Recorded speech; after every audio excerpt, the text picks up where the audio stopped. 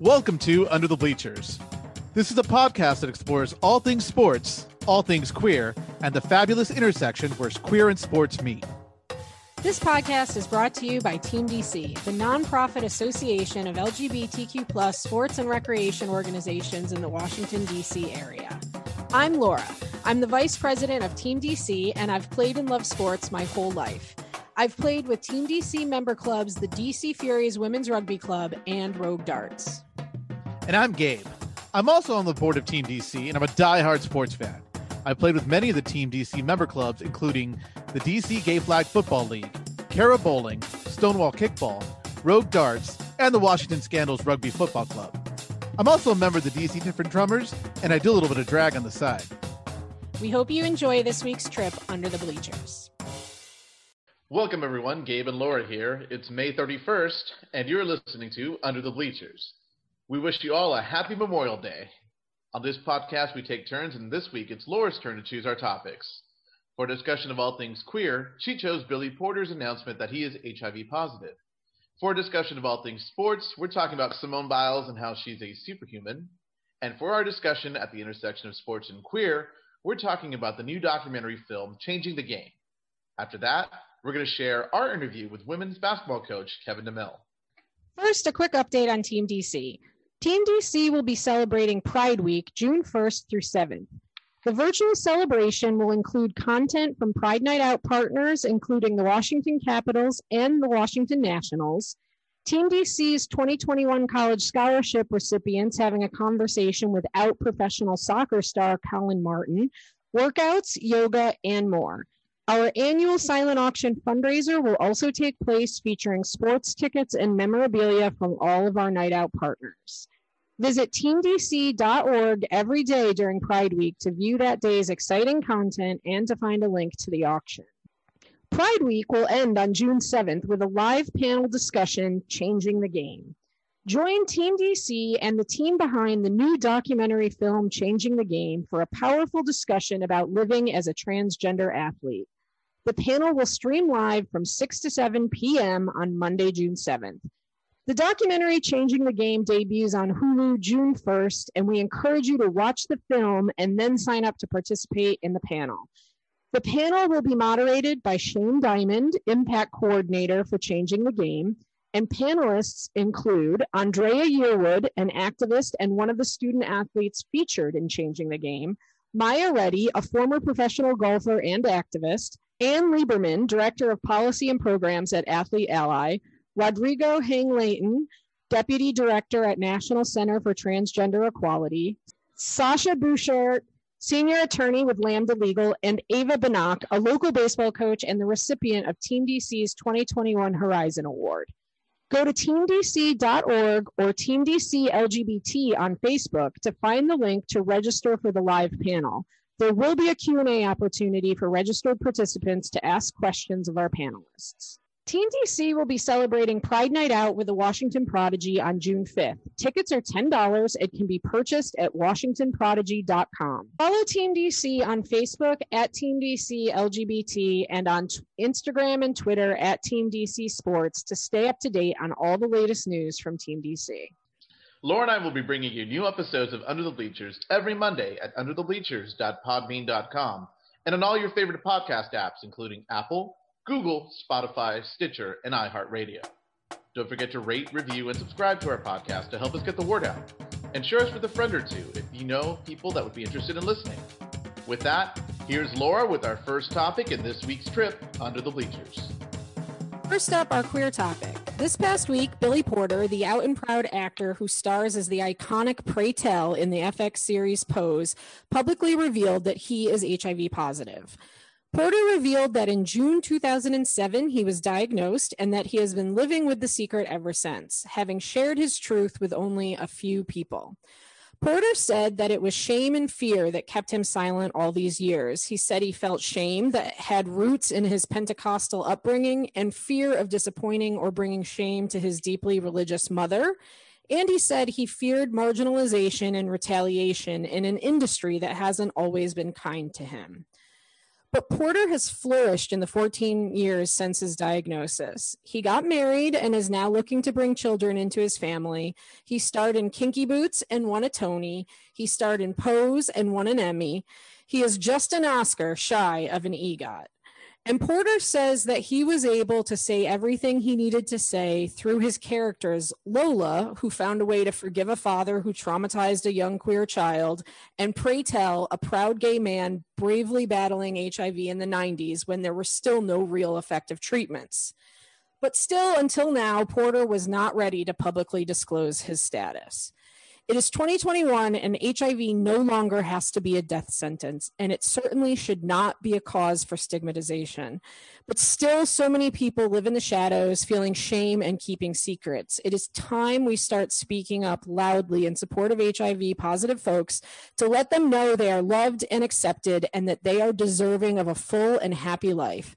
Our community should be at the forefront of this effort. So please, everyone, go get tested and know your status, take precautions, and if you do contract HIV, get treatment and take care of yourself. And please do what you can to stop the marginalization of HIV positive people. So Gabe, what was your reaction to Billy Porter's announcement this week?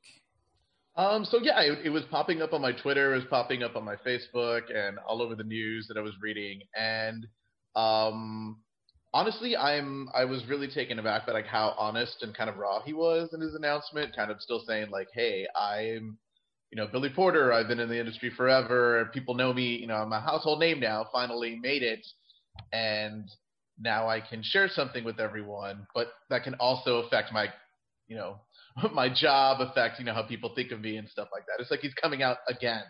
Yeah, I mean, it was very brave, he was very open, and he was, the word you used is raw, and I agree that's the right word. It was a very emotional story that he told, and, it was like I felt what he was saying. Yeah, and it's one of those things where it's kind of sad that, like, again, it's like coming out all over again, where you have to say, like, oh, I'm gay, but I'm also HIV positive.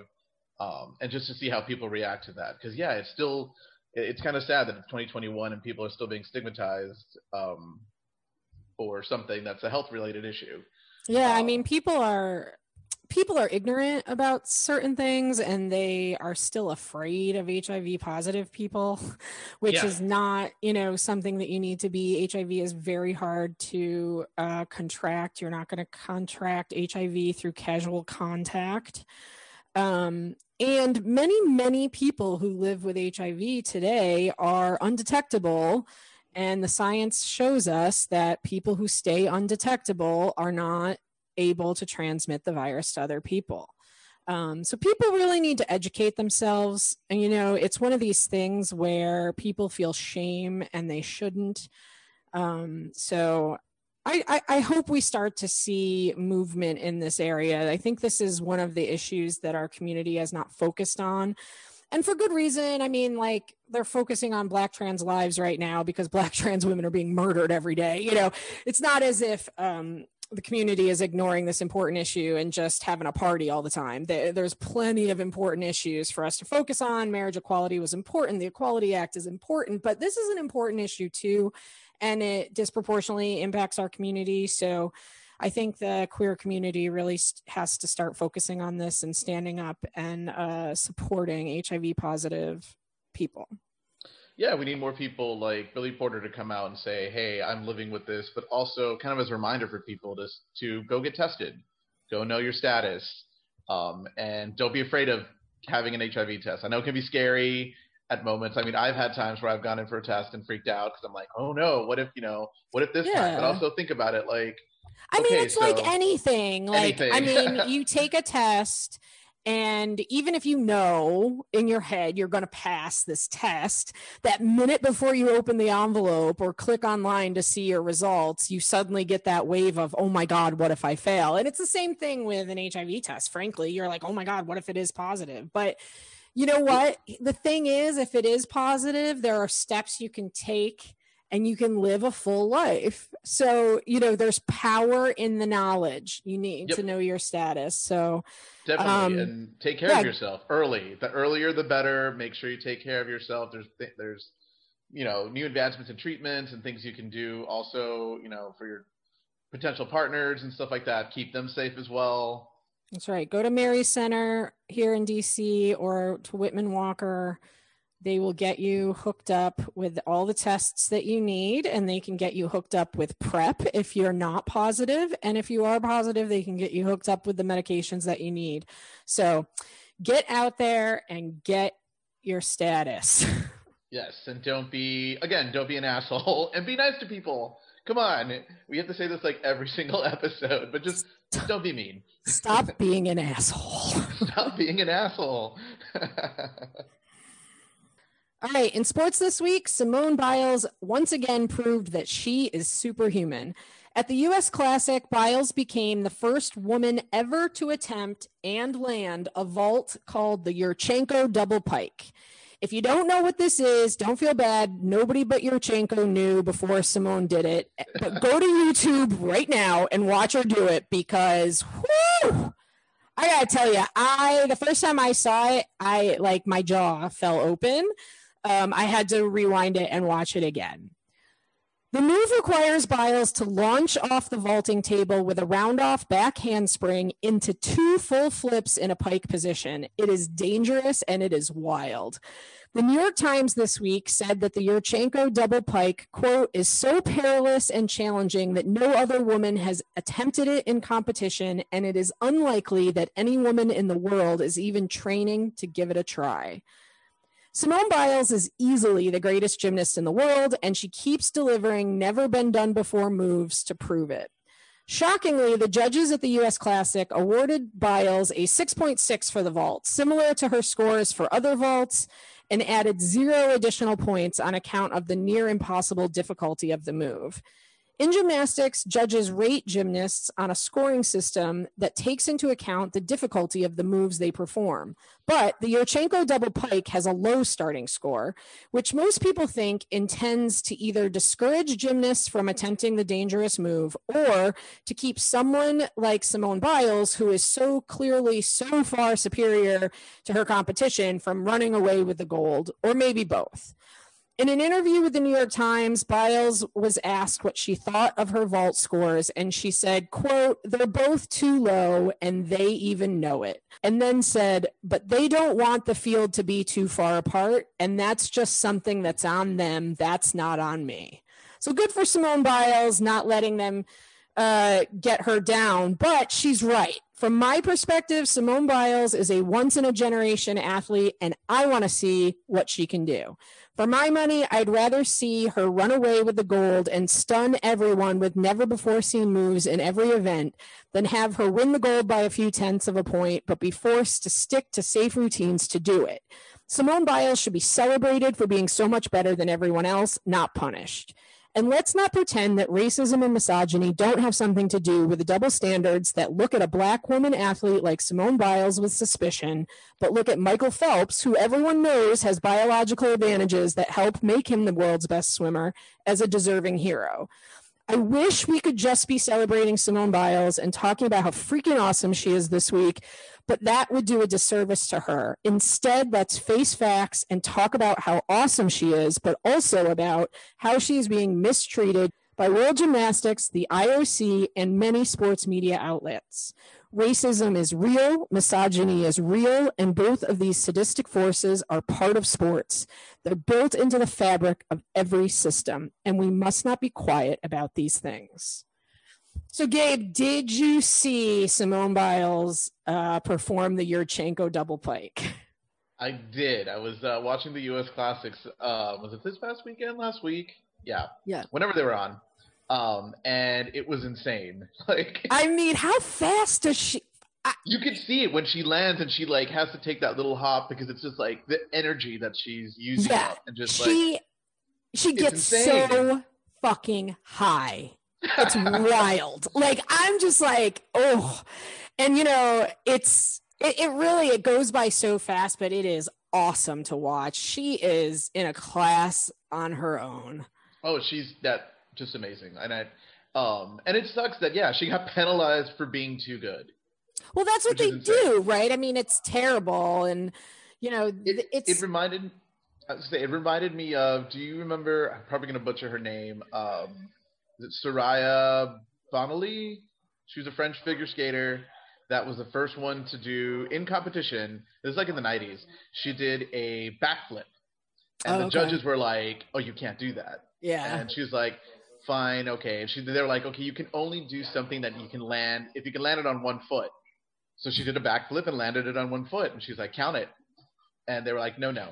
Yeah, it's crazy. People throw shade at Simone Biles all the time, as if because she's like so much, quote, stronger than most girls, or like no girls have the the muscle tone that's no one should be able to do this, right? Well, guess what, like she can and she does it time after time.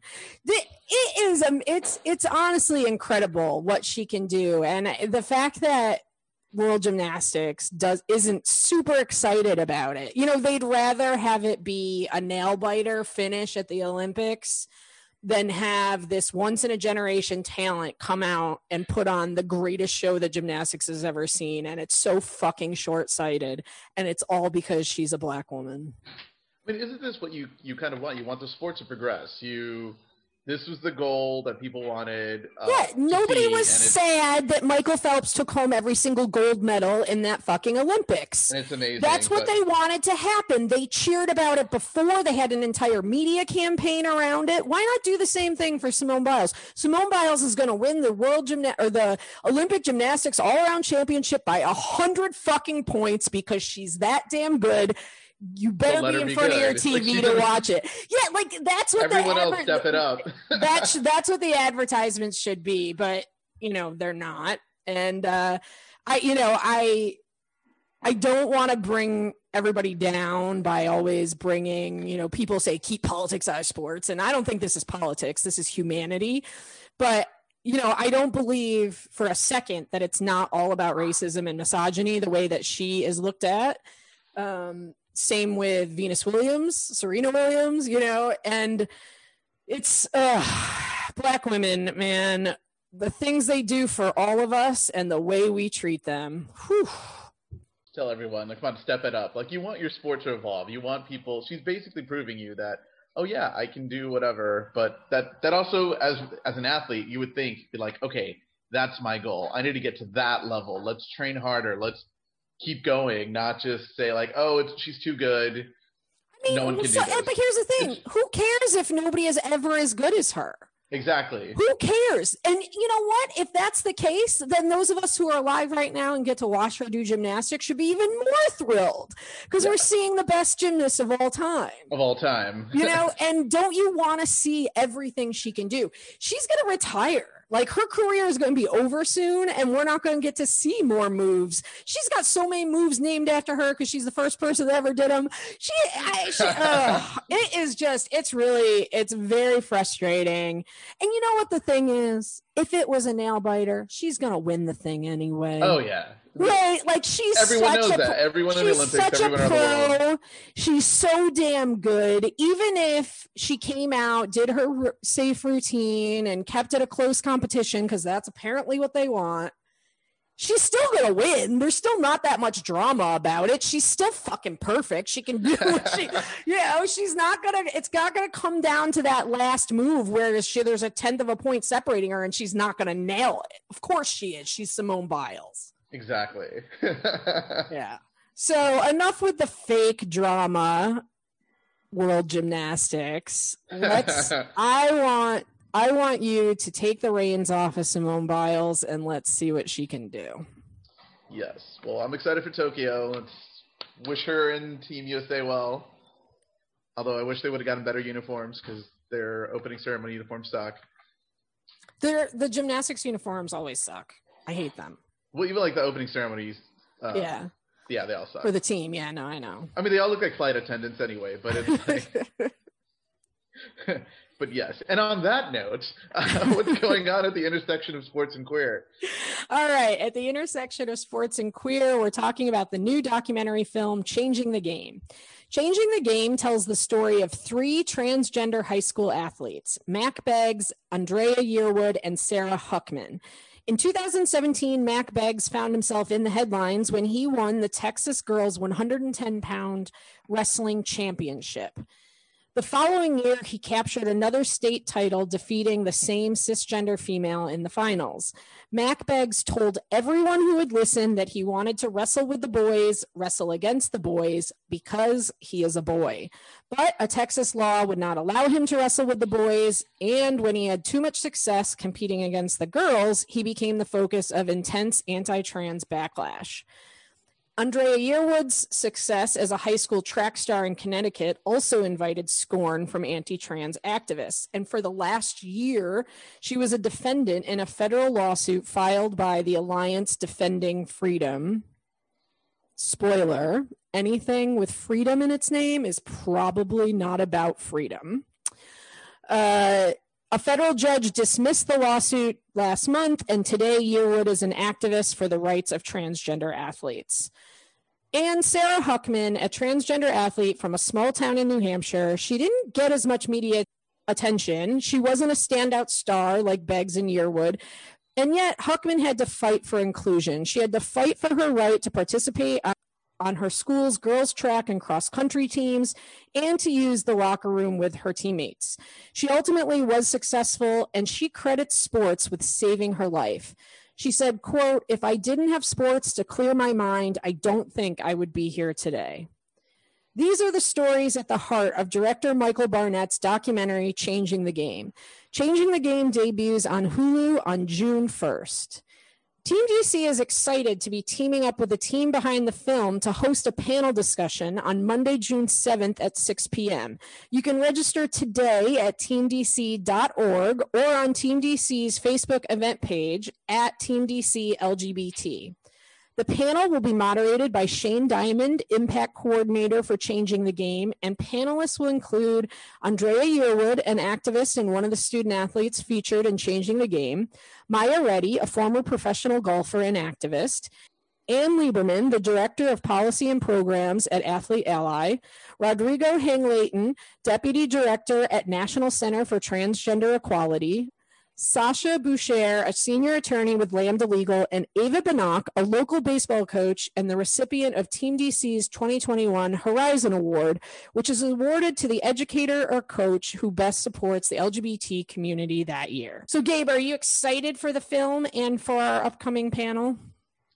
I'm actually really excited. It's interesting. I really hadn't heard a lot about this movie until you kind of brought it up and we were talking about it. And I remember the Mack Beggs story and how like big it was in Texas and how it kind of made a big deal.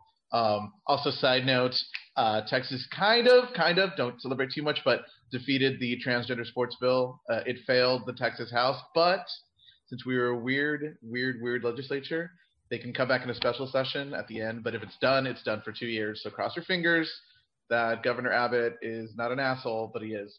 And doesn't keep going. But I do remember the story, and I'm glad that they're making a movie. They made a documentary about what's going on. I mean, it's kind of crazy that it's came out. It was filmed probably 2018, 2019, a couple of years ago. But now it's really relevant. Now it's really, this is what almost every single state house is talking about right now. We're talking about high school kids, and transgender athletes. That's right. And people saw it coming, It was kind of like, we know this is going to be an issue, but now it's just insane how, before it was 2 state houses, now it's 48 state houses? It started in the school districts. It started with harassing these kids at school, and then these kids started having success and getting their names in the paper. So then as people start to get more recognition, then here comes the backlash. I mean, it's a story as old as time. So the film is coming out at just the right time. highlighting some amazing stories about some amazing kids who are not really kids anymore, because like you said, the film was filmed a couple of years ago. I think it debuted at the Tribeca Film Festival in 2019. So I think it was filmed maybe 2017, 2018. But it was finally picked up by a production company and will be making its debut June 1st on Hulu, which is super cool. I can't wait to watch it, and I really can't wait to meet Andrea and all the other super cool people that we have joining us. I'm so excited. This panel is stacked with really amazing people who are at the forefront of these battles and have a lot to say about all the anti-trans legislation that's going on, about the impact that sports can have in our lives, and about these kids just having to fight just to be themselves. It's a really powerful topic, and we're going to have a great conversation. So everybody should go sign up today. Yeah, I'm really interested to ask them or to see, like, okay, you're just a high school kid that wanted to play sports, and now your name is on all the headlines, and you're all over the place, and now you're a huge activist. How did you think you were going to be doing that at age 17, 18, like when you were a kid? Of course not. Nobody wants to do that, right? Nobody wants to have to defend their very existence ever, let alone as a teenager. But like Mack Beggs, a lot of people in Mack Beggs' position would have just given up and gone home. Oh, yeah. Right? But Mack Beggs was not going to be deterred. If they weren't going to allow him to wrestle with the boys as he rightfully should have been allowed, he was going to wrestle with the girls, because they weren't going to bully him out of wrestling. And I'm so proud of him for standing up for himself that way. And he took so much abuse because of it, but it didn't keep him down. That didn't make him shy away. He went on to win the state championship 2 years in a row. Yep. And, a lot of people were saying really nasty things about him and criticizing him about how he would have sucked if he was against the boys. And to his credit, his response was, then let me wrestle against the boys. It's so ridiculous. These men in Texas, they want to have everything every way. You can't compete against the boys, but stay away from the girls too. Like, they would have these kids disappear if they could. And it is just disgusting.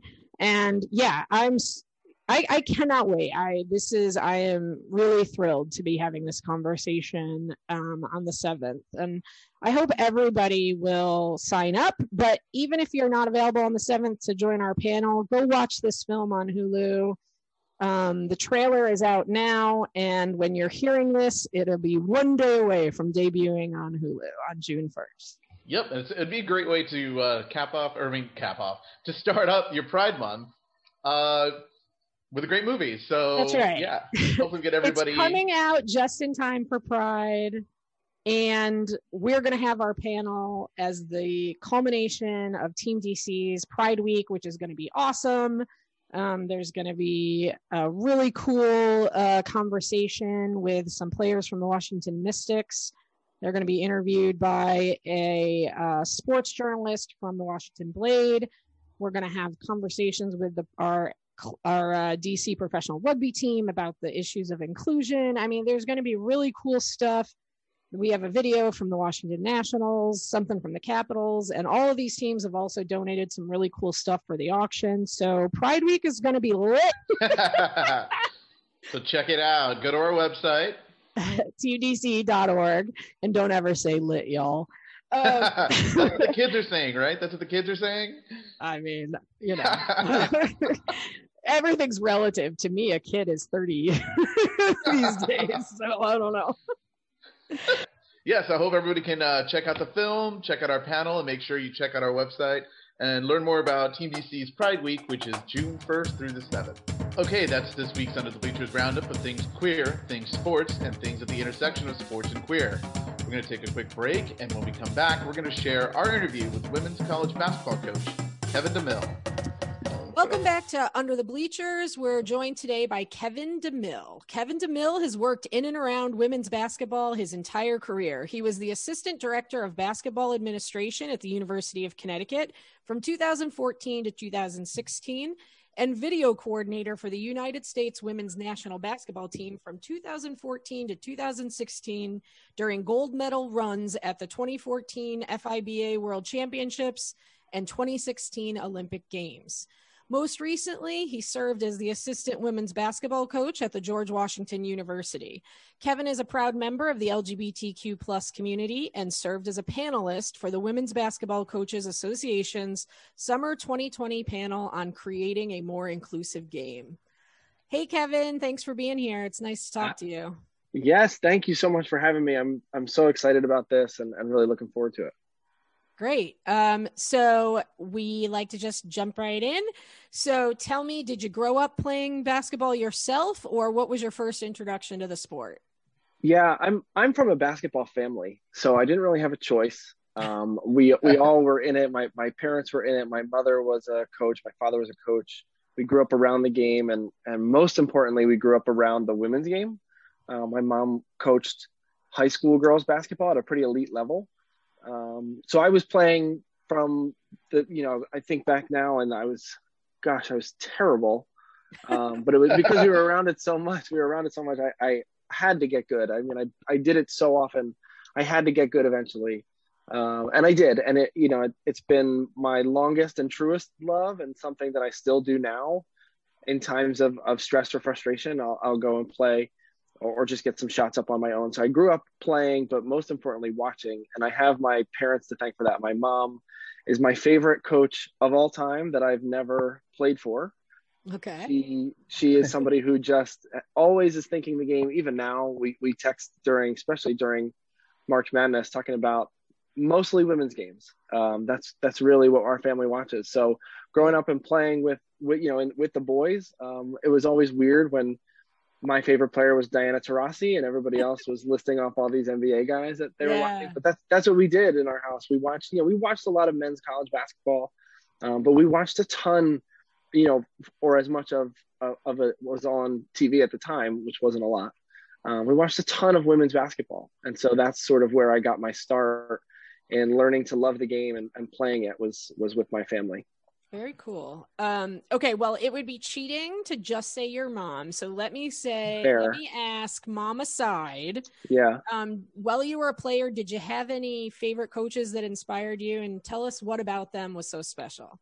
Yeah, I think, this is another kind of a cheating answer, but it does tell the era of college basketball, at least that I grew up watching.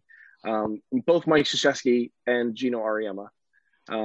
I was very fortunate to get to work for one of those two for a long time, but I think the competitiveness, I think their consistent greatness, the way that their teams were always competing to be one of the best teams in the country, and they were the most covered by the media, so they were the most easily available to watch.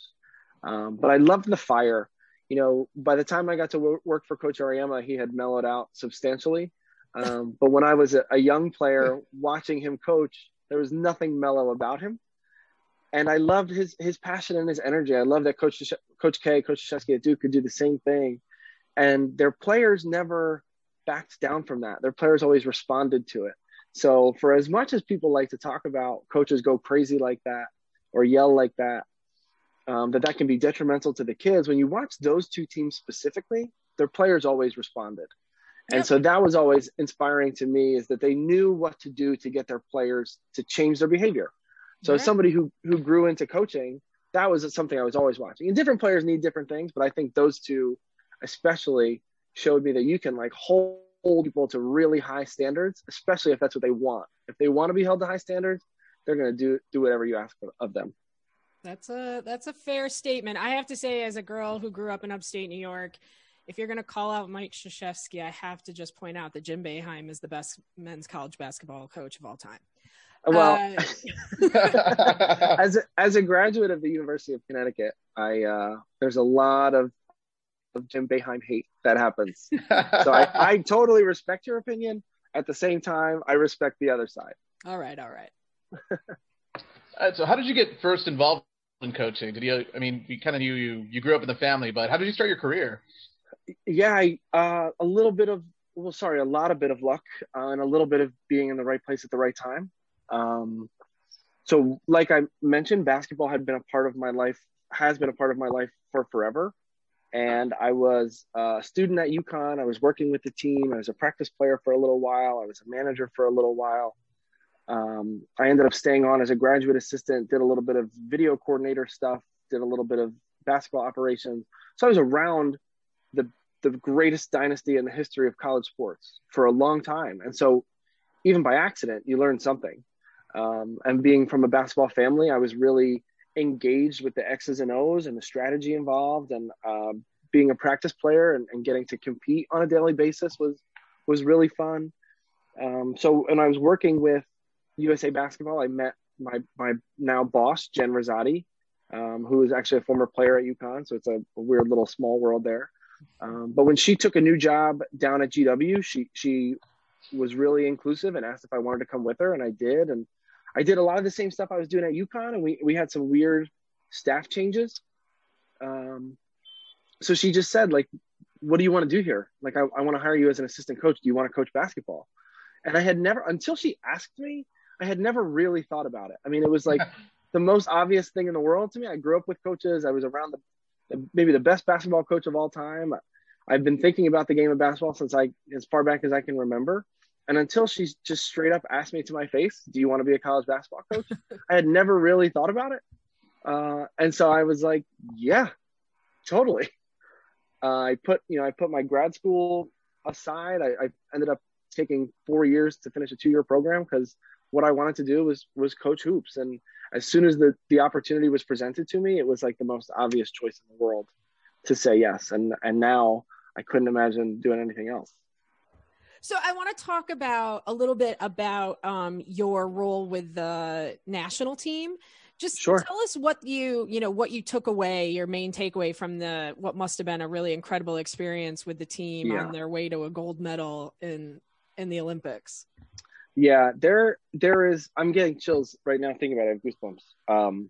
There's really nothing like working with the national team. They are the 12 best players in the world. They are the most competitive people I've ever been around. And I think the most impressive thing is how selfless they are, how committed they are to trying to win a gold medal for the USA. And how they are, these are WNBA All-Stars, former WNBA MVPs, current WNBA MVPs, and they all put their own individual accolades aside to help the team win a championship, which is, every coach's dream. But not every coach has to deal with the 12 best players in the world who all want the ball in their hands. They all want to be taking the most shots. They all want to be leading in every statistical category. Like, that's how they operate with their pro teams. And so when you pool those guys together for USA Basketball, it becomes really challenging. And people think, well, you've got the best players in the world. It should be really easy to win a gold medal. Well, dealing with all of that without the cohesion that those players bring to the table every day is really hard. And so just being able to be around them in training camps. So now we're talking the 35 best women's basketball players in the country, and figuring out a way to say, these are the 12 when all 35 of them are so good. These are the 12 that we trust or that we're going to go with to help us win the gold medal. Like, that part alone is really just so impressive to watch. And then when they get together and they don't have a lot of time, they don't have a lot of opportunity to play together. They spend all summer competing against each other, and then they get together for 4 weeks. They go to the Olympics, and the expectation is, the pressure is, you got to win gold. There's no alternative. I mean, I think the United States can't not win a gold medal in basketball. I know. And so watching them not just appreciate, but embrace and love that pressure and that challenge. And we're going to do whatever it takes to do that's one of the coolest things I've ever witnessed in sports.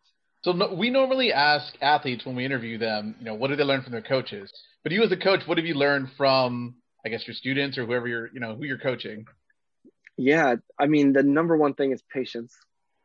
They are, the end of the day, we're trying to accomplish winning basketball games. Like, that's sort of like the bottom line of college sports, but there's so much more that goes into our jobs.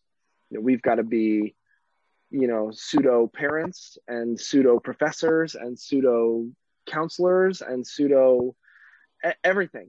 We've got to be a family away from home. We've got to be academic support. We've got to be basketball support. We've got to just be like checking in to see how they're doing. COVID presented so many issues when it comes to that. So remembering that these are young kids who are trying to figure out not just how good they can be at basketball and trying to figure out how to achieve success in the classroom, but also trying to figure out who they are. Yeah. It's such a challenging time. And I'm worried about, well, why aren't you running our plays right? And they're worried about, like, they haven't seen their family in forever. They have all these things going on in their personal lives. So I think like the number one thing is patience and grace that I've learned from them, like giving people the benefit of the doubt and giving people the understanding that I'm here to support you. I'm going to hold you to some high expectations because when I recruited you for 3 years, that's what you said you wanted. So I'm going to remind you of that all the time. But having that understanding that like we're all trying our best, and this is really hard to do because it's not just the basketball that they're thinking about. We try to help them do that for 2 hours a day. Like, you don't have to worry about school. You don't have to worry about your family or your friends or everything else going on in your life. You can just focus on hoops. But that's a practice in patience that somebody my age and older should have down by now. And that these young kids, like, everything feels like the weight of the world to them. And it's really important that we as all coaches, no matter who you're coaching, remember that your athletes they all want to win. So we just got to have a ton more patience and a ton more understanding of all that they're going through, meet them where they are, and then say, okay, here's how we're going to get through it. But also get your butt on the line. We got to fix this. You know? So I know you've done a fair amount of work on topics like inclusivity and equity. Do you have any advice that you would share for athletes who are struggling with coming out or concerned about being accepted if they come out as LGBTQ in the sports world? Yeah, I'll never forget the fear of what it was going to be like on the other side, which is why I stayed in the closet for so long. My advice would be to find a support system, no matter what that looks like. And to reach out, if you feel like you don't have one, to reach out to people who could be.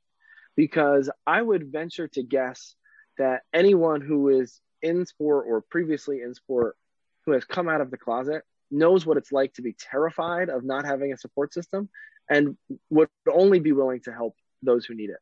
And so it sounds a little bit silly, but I've had people who randomly send me a direct message on Instagram.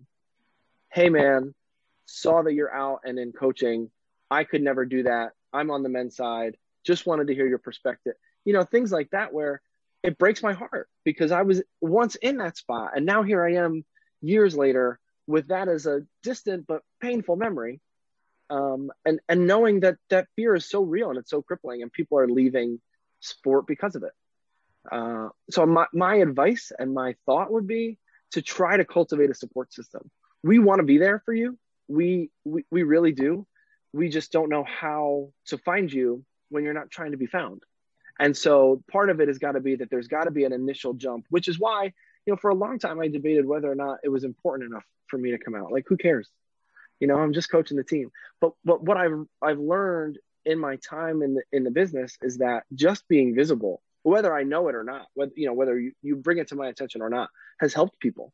That people have reached out years later. It was so cool to see that you were, doing this with your boyfriend, or I'm just, when I see your stuff on social media, it just makes me feel like it's okay. That to me is the most meaningful thing in the world. And so while I can't know how everyone's feeling, my advice would be to reach out, because chances are somebody wants to help, and nobody wants to out you. Everybody wants to help. Yeah, that's good advice. Have you, as you've been working with college athletes, have you found that there's generally a welcoming environment with the athletes themselves in women's college basketball? I have. I know that that's not always the case everywhere, and I've heard some horror stories. But I will say generally, and I've over the past couple of years, I've started to get a little bit of a better pulse of the climate across the country in women's college basketball. Generally, the women's game is super accepting. I think the WNBA has set a standard that if you're not ready to follow, there's no place for you in our sport. They are the leaders at the top of the game and in how they play, but also in how they conduct themselves. And that basketball has always been the pivot. It's been the focal point, but it hasn't always been the only thing. And it hasn't always been the most important thing. The way that they've conducted themselves over the course of the last 2 decades, 2.5 decades, actually, the 25th season coming up. But certainly last summer, when the world felt so heavy and there was such a struggle to figure out what we do next and how we make this better, the way they took the reins to say, we're here together, we're a totally weird combination of people, but we're going to do something about this. And if you're not on board, then you don't have a spot here, sets the tone for the rest of us. And so generally, there is a much more accepting and inclusive climate in women's basketball. A lot of it depends on the people. I've been lucky that I've worked with people who have been involved at that top level. So my boss was one of the first players in the WNBA. And so she is so proud to have been an alum of this organization that is creating social change far beyond the reach of basketball.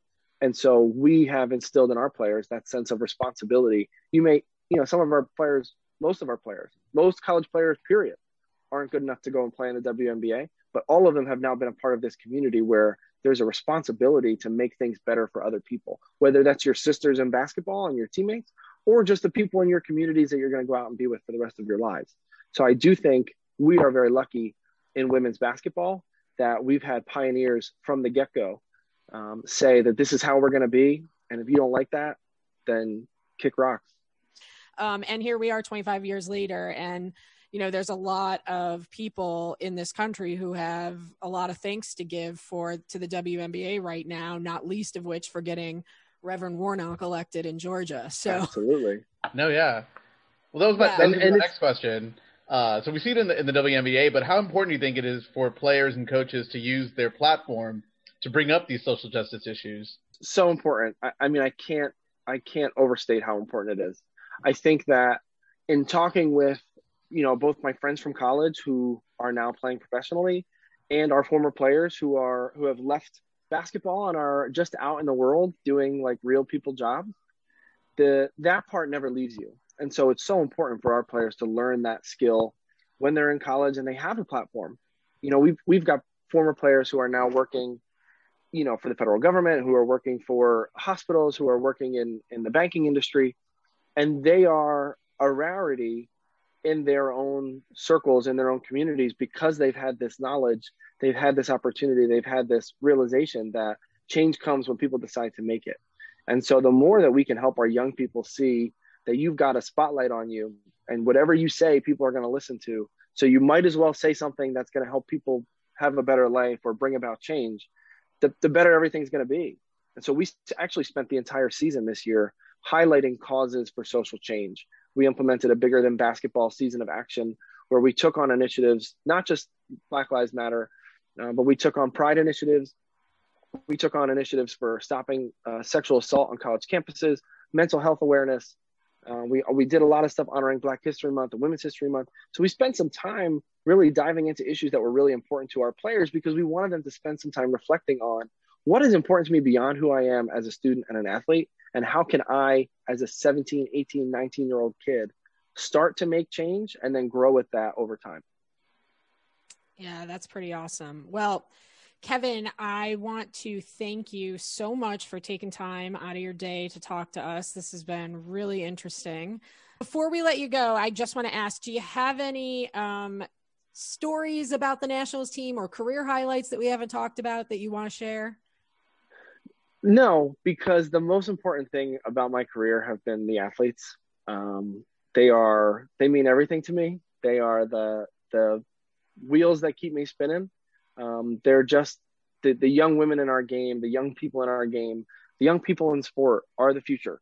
And they've got such a spotlight on them. The most important thing is to continue shining that light on them. That's where my calling is in sport. That's my job, is to turn the spotlight around on them. And I'm so proud of the things that they're doing. Some of them playing, some of them, many of them not, but all becoming really good people, which is the most powerful thing any coach could ask for. Awesome.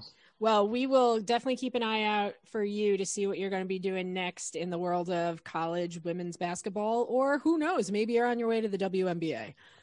Who knows? I'm a mystery. Yeah. Thanks again, Kevin. We really appreciate it. No, thank you so much. I appreciate the time and really, really appreciate reaching out and getting an opportunity to do this. Thank you.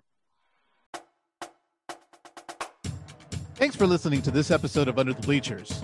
Under the Bleachers is proudly produced by and a product of Team DC. For more information about Team DC, please visit www.teamdc.org. We want to give credit to Ralph Elston for the design of our logo. Also, our music is provided by DC's Different Drummers Marching Band and was composed by Travis Gettinger. You can always find Under the Bleachers at underthebleachers.podbean.com and on all major podcast apps, including Apple, Google, Spotify, iHeartRadio, and Stitcher. Please remember to rate, review, and subscribe to our podcast, and share us with a friend who might enjoy listening.